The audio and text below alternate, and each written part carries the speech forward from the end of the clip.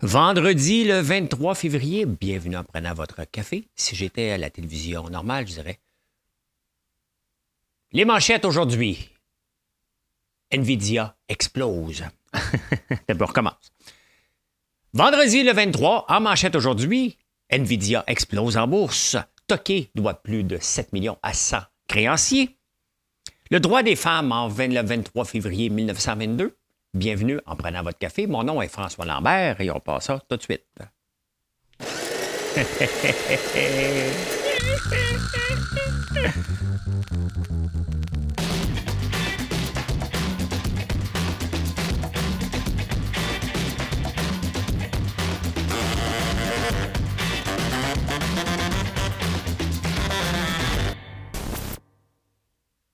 Un gars l'autre qui se prend pour un animateur. T'es même pas un animateur, hein?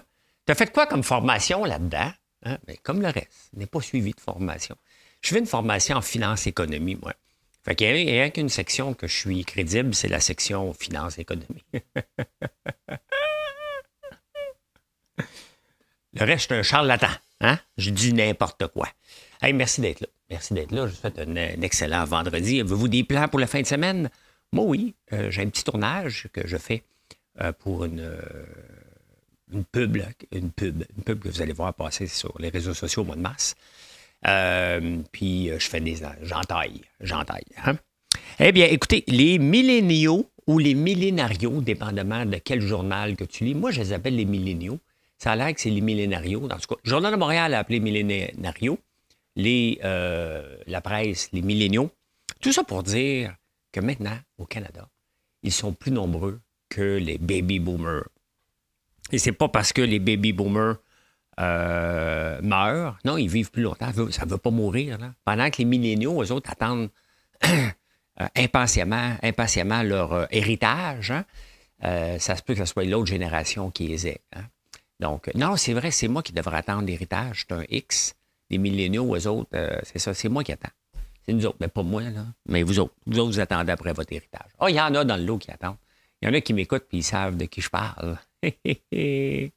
Bon vendredi, tout le monde. Oui, c'est tout simplement parce que l'immigration, ceux qui émigrent ici, sont jeunes, donc sont dans la quarantaine, et c'est ceux-là qui ont fait augmenter le nombre de milléniaux. Donc, on va changer notre peuple. Maintenant, on laisse tomber les baby boomers. D'ailleurs, on les laissait déjà tomber. Fait que c'est drôle parce que dans les pubs, on favorise la génération Z, donc l'âge de mes enfants, qui n'ont pas de mauditaine. Mais on ne s'occupe pas ni des X ni des baby boomers. Et pourtant. Fait que voilà. Fini les baby boomers. Hein? Hey boomer! On va l'appeler, on va dire maintenant. Hey millennials! C'est une bonne et une mauvaise nouvelle. Hein? Trans Mountain qu'on a acheté à coups de milliards, là, pas mal trop cher. Au tout début quand Trudeau est arrivé avec Bill Morneau, il a acheté le pipeline, le Léoduc Trans Mountain, qui va nous permettre très bientôt d'exporter du pétrole. Et aussi d'augmenter nos prix aux États-Unis parce qu'étant donné qu'on n'avait pas de débouchés, on vendait notre prix du baril de pétrole aux États-Unis à peu près 20$ de moins le baril. Bien, il y en a beaucoup qui sortent par jour, hein, donc ça fait une grosse différence. Et là, avec le Trans Mountain, on va être capable d'exporter plus de 500, 600 000 barils par jour de pétrole. Vous allez me dire que c'est une mauvaise nouvelle pour l'environnement, effectivement.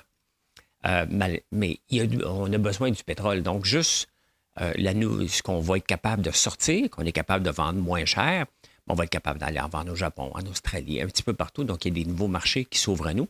On va pouvoir augmenter nos prix aux États-Unis parce que là, maintenant, on n'est pas pris en otage. Les États-Unis, ils le savaient. Donc, ils vont continuer à nous en acheter parce qu'il y en a quand même beaucoup qui s'en vont vers les États-Unis. Donc, l'impact, d'ici 2 ans, l'impact au point de vue du PIB, parce que maintenant, on est presque un pays qui souffrait du mal hollandais tellement qu'on était dépendant du pétrole. Il y a eu un crash et le pétrole est là encore pour longtemps, là, malheureusement. Il faut se le dire, c'est malheureusement. Mais c'est aussi bien que ce soit nous autres qui s'en réjouissent. Moi, c'est ma philosophie. Tout ça pour dire qu'on va en sortir 500 000 de plus. Ça va avoir un impact sur le PIB du Canada entre 2 et 3 %. Donc, au point de vue dollar, là, on parle à peu près entre 10 et 15 milliards de plus par année. Donc, ça va faire augmenter le dollar aussi. Donc, quand vous allez aller aux États-Unis, bien ça va aider. Parce que si la demande pour nos produits sont là, bien, les gens doivent acheter en dollars canadiens. Ça ne marche pas tout à fait comme ça, mais à peu près. Donc, c'est intéressant pour l'économie, tout simplement. C'est intéressant pour la péréquation du Québec parce que l'Alberta va nous pomper de l'argent. Nous autres, on va juste chialer, mais on va ramasser l'argent. Hein? C'est comme ça. C'est comme ça, c'est comme ça, c'est comme ça. Hey, j'aurais pu le mettre dans les insolites, mais des fois, il faut prendre une petite pause. J'ai 2 petites affaires à vous montrer. Intéressant. Il y a un nouveau café très en mode, très à la mode au Japon, qui s'appelle Mipig Café. C'est des micro-cochons, des petits cochons. Et regardez ça, ceux qui le voient comme c'est cute, hein? Comme c'est cute. Les petits cochons se promènent un petit peu partout. Les cochons aiment l'affection. Ils n'aiment pas ça être seuls. Fait que pendant que tu prends ton café, tu peux dorloter un cochon. Faut que tu payes en moyenne 20$ canadiens, là, à peu près là, pour là-bas. Et les cafés, ils ont l'air plates un peu. Là. Il y a l'air des garderies. Mais, ouais, fait que tu peux prendre un café. C'est sold out. Hein. Tu dis, je ne l'ai pas mis dans mon bucket list. Moi, j'ai des bucket lists. Mon bucket list, là, je vais vous le montrer là. Bucket list, c'est que tu mets des affaires qu'un jour tu voudrais réaliser avant de décéder. Hein? Aller prendre le thé à Londres en fait partie, vous le savez, pour aller tremper mon petit biscuit 0,3 secondes dedans. Hein? Mais attendez un peu. Regardez mon dream car. Le voyez-vous? Cadillac vient de sortir un autoconcept avec une banquette. Fini là, les chars là, où on a des... on revient à la banquette du temps. Fait que je pourrais être assis, Marilyn puis moi, dans une auto qui nous amène à la campagne, ou peu importe, on s'en fout. Hein? Avec un écran géant à nous conduire tout seul. Depuis le temps que je rêve à ça. Ça, j'ai 56 ans. Je pense que dans les 20 prochaines années, ça va être possible d'avoir ça avec l'avancée des technologies qu'on a. Je rêve de ça, moi. Je ne trippe pas tant que ça à tenir un volant. Là, hein? On tripait à un moment donné à changer de vitesse. Là. Maintenant, il n'y en a presque plus d'auto manuel. Ben c'est ça, là. On s'en va vers là. Hey, imaginez-vous, hein, du Netflix. Tout le temps, tout le temps. La belle Marilyn collée sur moi, un verre de vin ou une bouteille. Non, on va trop loin, là. Hein? Un thé. Mais je trouve ça intéressant de voir ces Cadillac Inner Space. Je trouve ça intéressant. C'est des concepts. Hein? Mais c'est sûr qu'on s'en va vers là. L'auto devient de plus en plus un amusement, du divertissement. Puis c'est pour ça qu'il y a beaucoup de gens qui s'en vont là-dedans. Qui investissent, la Chine entre autres, mais ici aussi. C'est juste que vous allez voir les chiffres tantôt, c'est pas le moment encore. Là. Il y a un down, là. Il y a un petit down. J'imagine que vous faites partie comme moi, là, mais moi, j'achète jamais mon papier de toilette à plein prix. Ni le Scott Towel, ni la pâte à dents. J'attends des rabais. Tu passes à un moment donné, tu vois des rabais, tu en achètes. Hein? Je vais souvent chercher Gaël avec Marilyn à la garde à l'école. Et il y a un champ coutu. Donc, on arrête là, on jase. On fait des jasettes avec les madames qui sont là. Puis, on achète nos affaires. En France, ils veulent faire exactement comme on a fait à un moment donné ici avec le pétrole dans les années 80, mettre un prix plancher. Fait que là, ça va être fini des 60 des 70 de rabais sur ce genre de produits-là, incluant les couches en France, parce qu'ils veulent protéger les petits producteurs français qui ne peuvent pas compétitionner contre les grands. Parce que les grands vont, des fois, pour obtenir un marché, ben, il faut que tu élimines des gens. Donc, tu fais des guerres de prix le plus bas possible. Donc, vous voyez comment la France est socialiste. Hein? Au lieu de laisser le libre marché, ben, ils veulent protéger des entreprises qui ne sont pas capables d'être concurrentielles en éliminant. Donc, ils ne pourront pas faire de moins de 34 de rabais maintenant sur ce genre de produits-là. Ce que je trouve complètement fou. Laisser le libre marché. On le voit dès que le gouvernement, puis c'est pareil la même chose ici, dès que le gouvernement se mêle de l'offre, de jouer dans l'offre et la demande et les prix, le bordel pogne tout simplement. Hein?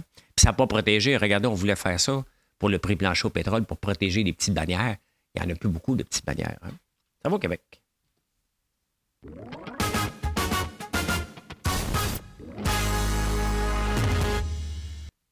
Je ne suis pas propriétaire de porte. Je n'ai pas de locataire. J'en aurai jamais. Hein? Ça, on peut... je vous le dis régulièrement.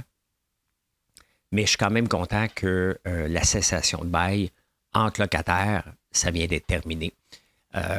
Québec solidaire chiale contre ça, mais comment Québec solidaire peut encourager un marché noir de cessation de bail? Admettons que moi, j'habite, mettons, dans le bloc à Marilyn, au 3e étage. Hein?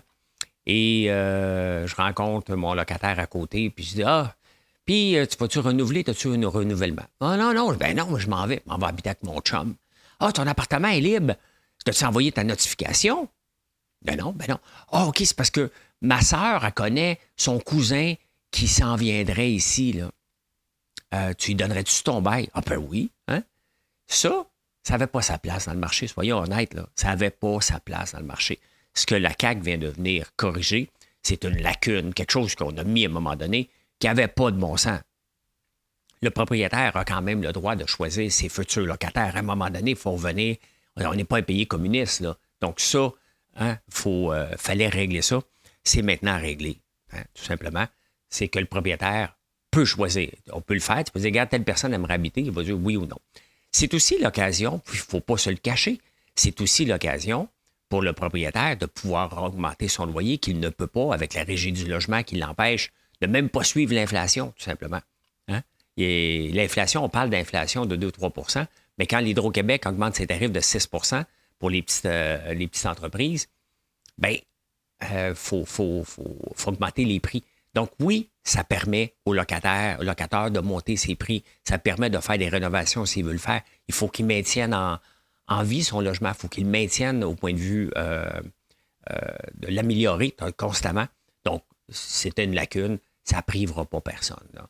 Hein? Puis, en discutant sur X, j'ai découvert que bien des gens qui avaient un marché noir là-dessus. Hein? Il y avait des groupes sur Facebook qui disaient « Hey, regarde, qui me donne 100 piastres? OK, $1, bidder an, $2, bidder an, $3, $4, $500, $700. OK, voici mon bail. Hein? Donc, ça bénéficiait entre les locataires au lieu que ce soit au propriétaire. Ça n'avait pas de sens. Hein? Fait qu'arrêtez de chialer. Ça fait du sens d'arrêter ça. Tu veux que je vous donne des ordres maintenant? Je suis rendu là. Flushez-moi pas. Hein?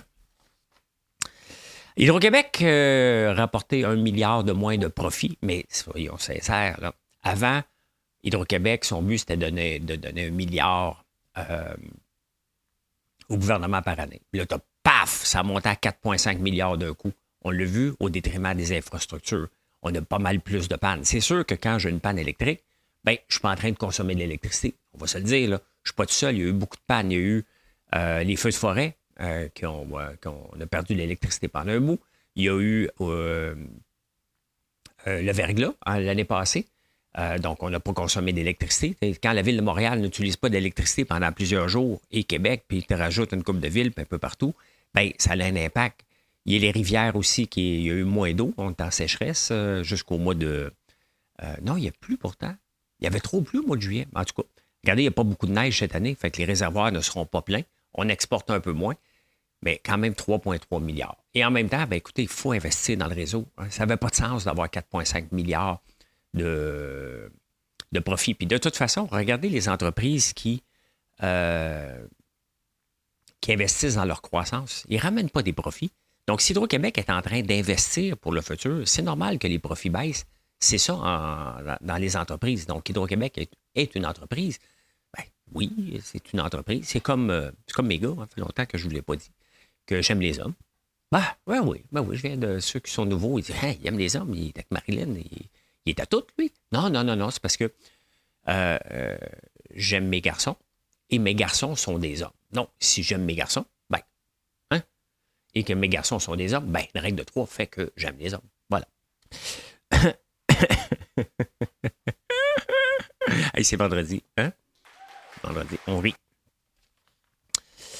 Hey, Toki, ça sort dans les journaux. Toki, qui a fermé ses brasseries un peu partout, doit 7 millions de dollars à plus de 100 créanciers.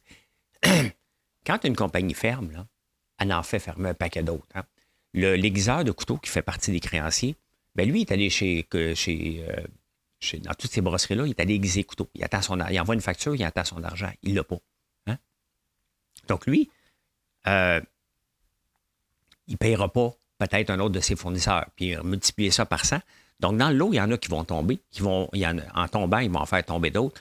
Donc, il n'y a rien à glorifier d'une entreprise qui fait de l'expansion sur le dos de ses créanciers. Hein? On démolit aujourd'hui dans les journaux Triani, le groupe Triani qui doit 25 millions, qui n'ont pas distribué de la bière à certains, puis certaines microbrasseries en arrachent, puisque Normand Laprise, il est bien vu, c'est un chef reconnu, bien lui, on lui donne le bénéfice du doute. Non, il a fourré 100 créanciers. C'est ça qu'il faut retenir, là. Hein? C'est ça qu'il faut retenir. Il n'a pas payé 100 personnes, 100 entreprises. C'est ça. Pourquoi? Pour ses idées de grandeur. Pas la faute au gouvernement, là. Les entreprises n'ont pas été prudentes, bien entendu, hein, en disant, ben écoute, c'est normal à la prise, ils vont me payer, ben ça n'a pas l'air. Hein. Ça n'a pas l'air. Donc, 7 millions. Toqué, moi, j'ai déjà été 2 fois. C'est plate à mourir. Je ne peux même pas croire qui va là encore dans un endroit qui est plate, qui est frette. Il n'est pas situé à la bonne place. Donc, est-ce qu'il va survivre? Ça ne m'appartient pas, puis je m'en fous royalement. Mais il doit quand même 7 millions à 100 créanciers, puis c'est ça qu'il faut retenir. Hein. Ces idées de grandeur font qu'il y a des entreprises maintenant qui vont tomber à cause de sa mauvaise gestion financière.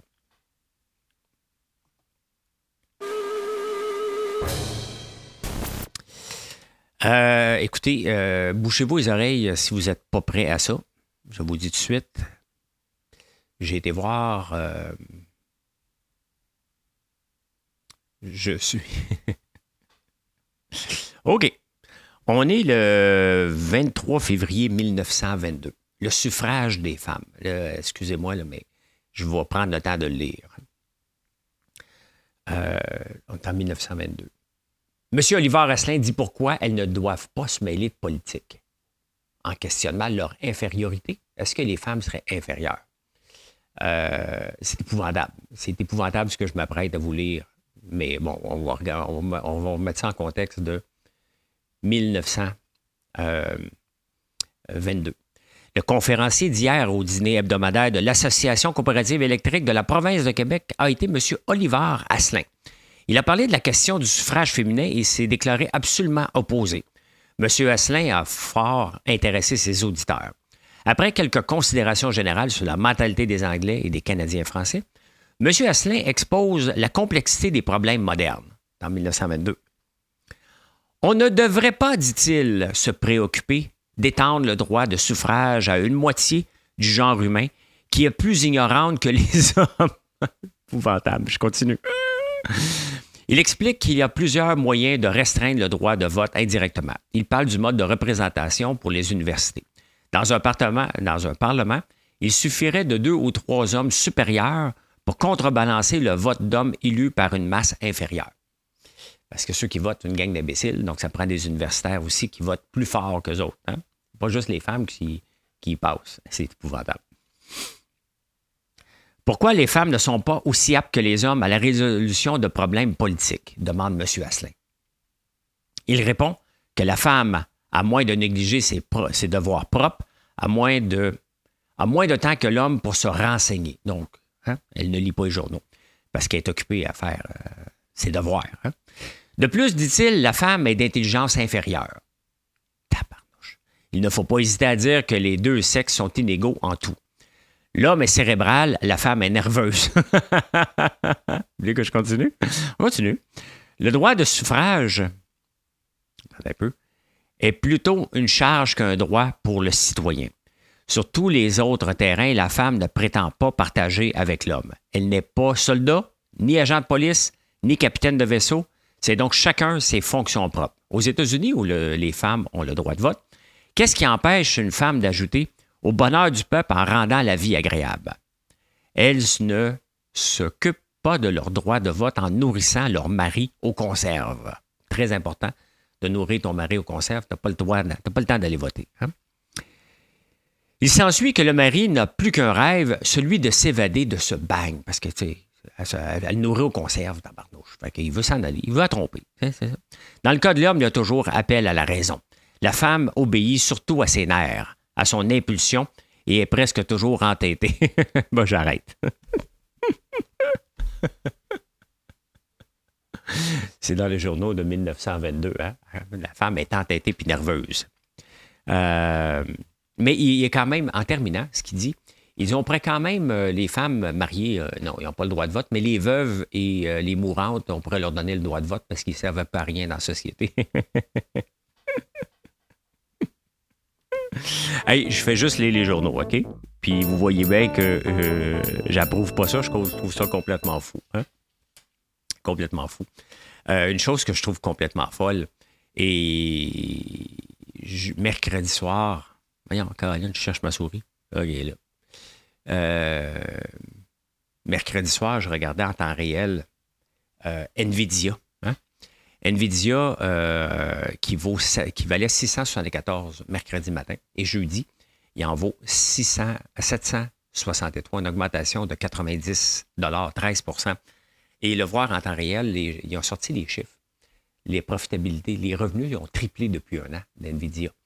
La profitabilité, la marge de profit est de 76 brut. C'est énorme. Ils font de l'argent comme de l'eau. C'est quand même spécial que Intel n'est pas... Je regardais le stock d'Intel, ça ne bouge pas trop. Mais là, tout le secteur des puces électroniques, tout le secteur technologique embarque dans la vague NVIDIA. C'est encore là pour rester. Et on le voit avec ce qui s'en vient. Que c'est pas demain la veille. Et nVidia dit pour les 3 prochains mois, on est correct encore. Fait que l'action explose littéralement. Mais tu sais, tout le monde a peur. Tout le monde parle de Cisco. On parle du Magnificent Seven, les 7 plus grands qui tirent le marché boursier. Il y en avait d'autres dans les années 60, dont entre autres Coca-Cola faisait partie. Et à un moment donné, ça finit par péter tout ça, là. C'est très dangereux qu'un marché est dominé par par aussi peu d'entreprises, sauf que les entreprises sont rentables. C'est ça, la différence. Dans le temps des années 60, Coca-Cola aussi était 70, même Coca-Cola était rentable, mais qui était t'achètes puis tu gardes, la stratégie.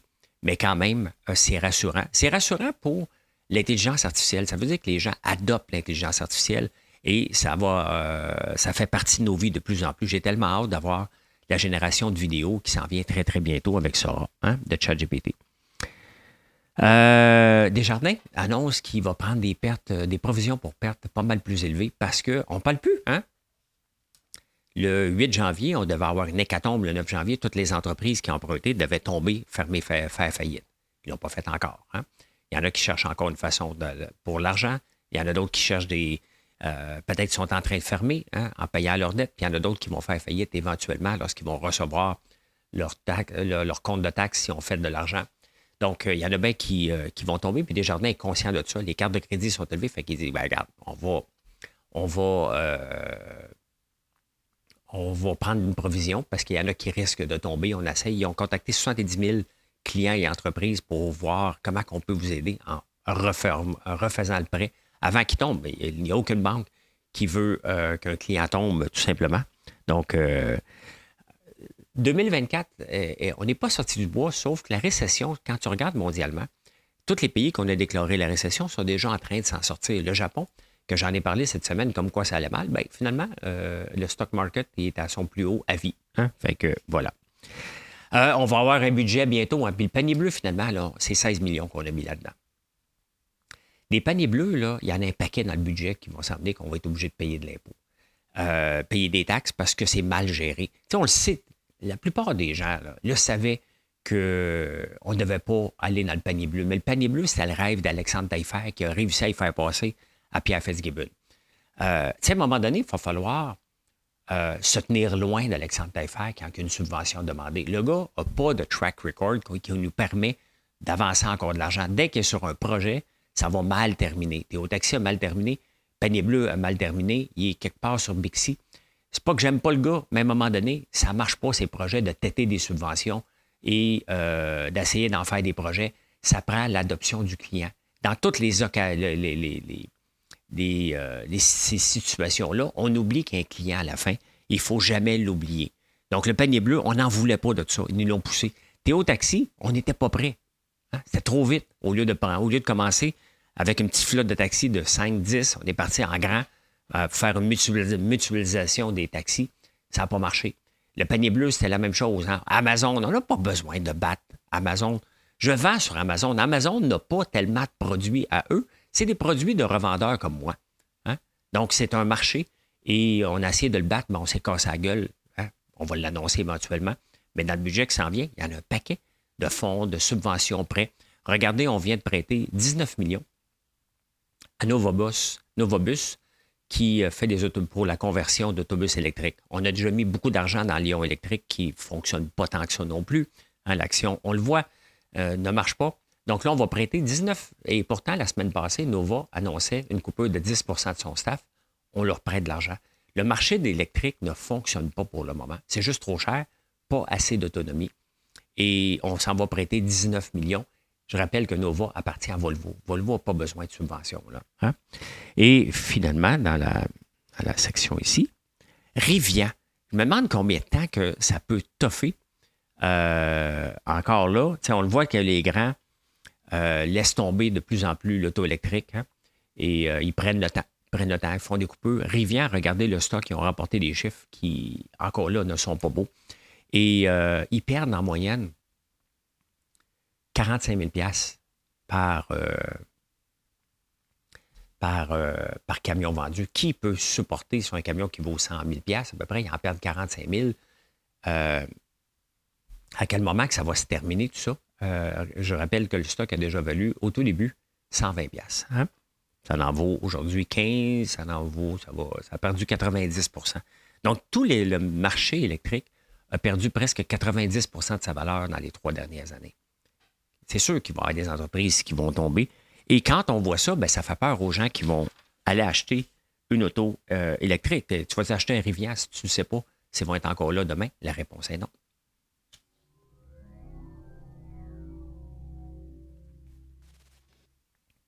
Ça a l'air de rien, mais pendant que j'enregistre, je regarde tout le temps ma console et depuis que j'ai mis mon UPS, j'ai plus de problème. Ça fait 4 jours. Ça ne veut pas dire que ça ne va pas arriver. J'espère que ça n'arrivera plus jamais.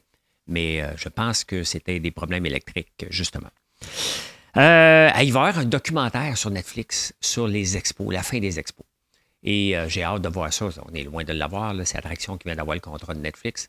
Mais j'ai hâte de voir parce que les expos marchaient bien jusqu'à temps qu'un Claude Brochu voulait déménager au centre-ville et c'était le début de la fin des expos en disant que le stade olympique était laid. Il est laid, on ne peut plus être là. Puis là, aujourd'hui, on met des milliards dans le stade olympique supposément parce qu'il est beau. Hein? Donc, à suivre, à suivre. Vous savez que, j'en ai parlé, l'intelligence artificielle explose de faire des vidéos avec l'intelligence artificielle. La qualité est tellement exceptionnelle qu'un directeur de TV soap, là, des soap opera, là, comme on l'écoutait quand on était jeune, ben, tu sais, on s'entend, c'est pas des grands... C'est assez basique. Allô, je t'aime. Oh, moi non plus.